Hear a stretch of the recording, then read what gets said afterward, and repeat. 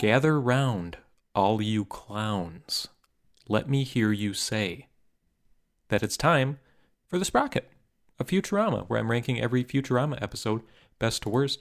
This is a head in the polls. Which came first here, the episode or the episode name? That episode name again is A Head in the Polls, and it's about Richard Nixon's head running for president. So I think it's fair game either way. It's not my place to answer that question. It is simply my place to pose it. We start with a scary door segment, which is this great in-show show based on the Twilight Zone. That's just great. That's just a place for the writers to have fun. Oh, the scary door is great. They're doing here a take on the episode where the guy is in the library and he just wanted to read, and now it's the end of the world, but then he breaks his glasses. And there was time now. There was time. There's some great book titles in the background. We've got Anti-Gravity's Rainbow. We've got 3084 or something. I wrote 2084, but that doesn't sound right. I'll have to go back and check the tape. And then at the end we get him saying off screen, hey, look at that weird mirror, which I like their insistence that Twilight Zone is basically, hey, look at that weird mirror, the TV show. I'm into that. But this is an episode about politics. This is an episode about presidents. And boy, is this a dated episode, because the joke here is politics is boring and the candidates are the same person. And hey, isn't that quaint? This is an election year. Isn't that quaint? Wouldn't I love to go back to the year 3000 and live through this view of politics? But in this simple little, white picket fence, happy dreamland where that's the worst thing about politics, it makes me sad to look at it. Woof. But you do get the Planet Express crew going to an election fair. I don't recognize this concept. I'm sure it's around, but they basically go to a gymnasium and it's like a science fair, but it's a bunch of political parties. And I have never seen such a thing in my waking life, but I'm sure this is based on something. But you get a lot of cute little jokes right here. It's basically those montages they love so much at the Futurama writing desk, except it's just booths instead. Bender's talking to Booth, and then it's like, haha, joke, next booth. You have Professor Farnsworth talking to the guy from the NRA, which stands for the National Ray Gun Association. And it turns out that I think my Alex Jones impersonation is just based on this character they have created, or basically any of my tinfoil hat characters are based on this, because he says, amen, brother. And that's basically my go-to for crazy conspiracy theorist, redneck, hillbilly man. This is all happening, and then there's this kind of B plot that leads to the A plot, where Bender notices that the price of titanium has gone up, and then he sells his body for the money. And I think this is kind of bad. I think this kind of sucks, because we know Bender is greedy, but he is not an idiot, and I don't think the scales balance in a way where he would sell his entire body for a wad of cash. He is shown with wads of cash constantly. He is shown, smoking cigars and such. I can't imagine he needs the money that much. I can't imagine the greed part of his brain, his robot brain, would just override everything else. I may be taking this character too seriously. He is a gambling robot man on this show from the creator of The Simpsons. But I think it's a fair point. They go bowling, and Leela's bowling ball only has one hole, and it's white, so it looks like her eye. Leela's a cyclops. That's kind of cute.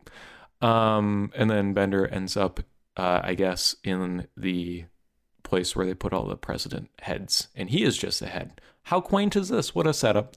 And Nixon is here, obviously. I also noticed Jesse Ventura is listed here, which again is a very quaint idea, but also much more real now than it probably was back then.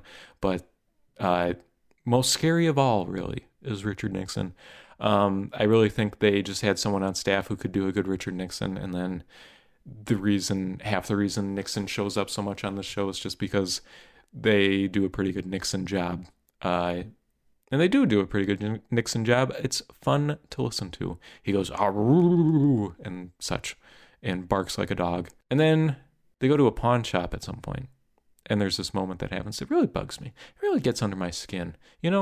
Fry is like, oh, it's because Bender, you see, wants to buy his body back, but Nixon has already bought it, so they can run for president under a technicality. It's a whole thing. But Fry says, I'm worth $50, blah, blah, blah. And then he sells his clothes, is the punchline to this joke I'm not going to set up. So then we cut to Fry naked in front of the entire Planet Express crew on the couch talking. And for some reason, this really just went beyond the pale for me. Fry would not be naked in front of the planet. Like, this just wouldn't happen. In this cartoon about aliens and robots and funny time shenanigans. Something about Fry selling his clothes and then ending up somehow back at the office naked on a couch just really stuck in my craw. I don't know why. It's so it made me think, is this even real? Moving on. I like that Nixon is running again under this technicality, which I'm also watching Watchmen. Plug for Sprocket of Watchmen. And in Watchmen, Nixon changed the laws so that he could be reelected more than the one time. Interesting. I don't know the history around Nixon too well, but maybe that was something in his character or his platform that makes people think he would do such a thing. But it's a nice joke. I mean, I think the joke always is just like, what would Nixon be like now as president? It's never a good thing. So if that's the joke, I'm laughing. You get Nixon singing White Rabbit by Jefferson Airplane, which is amazing. I want to listen to that forever. And he's just doing it for those peaceniks, those dirty communists. White flag, or an olive branch, I should say. And then we get Fry and Leela and Bender breaking into Watergate because he's staying there. And they don't really do anything with that. They don't, like, I'm waiting for All the President's Men, parody or reference, and it's not really like that. They just kind of break into his hotel room and talk to him. I guess I don't know how you would set that up to be a parody of All the President's Men, but they don't even try. It's just, I'm sure the joke is just that they break into Watergate. It's like, ha, that's a thing that happened with Nixon. Nixon is in his hotel room and he's snoring. How does that work? He doesn't have lungs. Pretty sloppy, Futurama writers. And then Nixon gives a crazy monologue. That's very good. I mean, this episode is so steeped in the politics of the day that I think a lot of it doesn't really work. But I think Nixon is a great foil to Bender, and just them having fun with politics in general can still light up my life a little bit. But season 2 so far has been pretty low key. I feel like we're not getting a lot of the classic episodes that I'm kind of waiting for to happen. This was not, an emotional or particularly interesting plot line. It just kind of feels like filling time, which, as I've said before, is not a bad thing for Futurama. I think they fill time pretty well. I just don't think this is a classic or great episode. But where should it go in the list? Here's the list so far, starting at the top. Hell is Other Robots, Fry and the Slurm Factory, My Three Sons. The series has landed a big piece of garbage. When Aliens Attack, Love's Labor's Lost in Space, Fear of a Bot Planet, A Flight to Remember, A Fistful of Dollars, Brannigan, Begin Again, Space Pilot 3000, I Roommate, I Second That Emotion, and Mars University at the bottom because of the monkey. Let's see. I would put this maybe below When Aliens Attack. Above When Aliens Attack. Right below a big piece of garbage. I think that's the perfect spot for it, really. That was ahead in the polls. And next week, Farnsworth clones himself as a young boy. Just kidding, we haven't gotten there yet.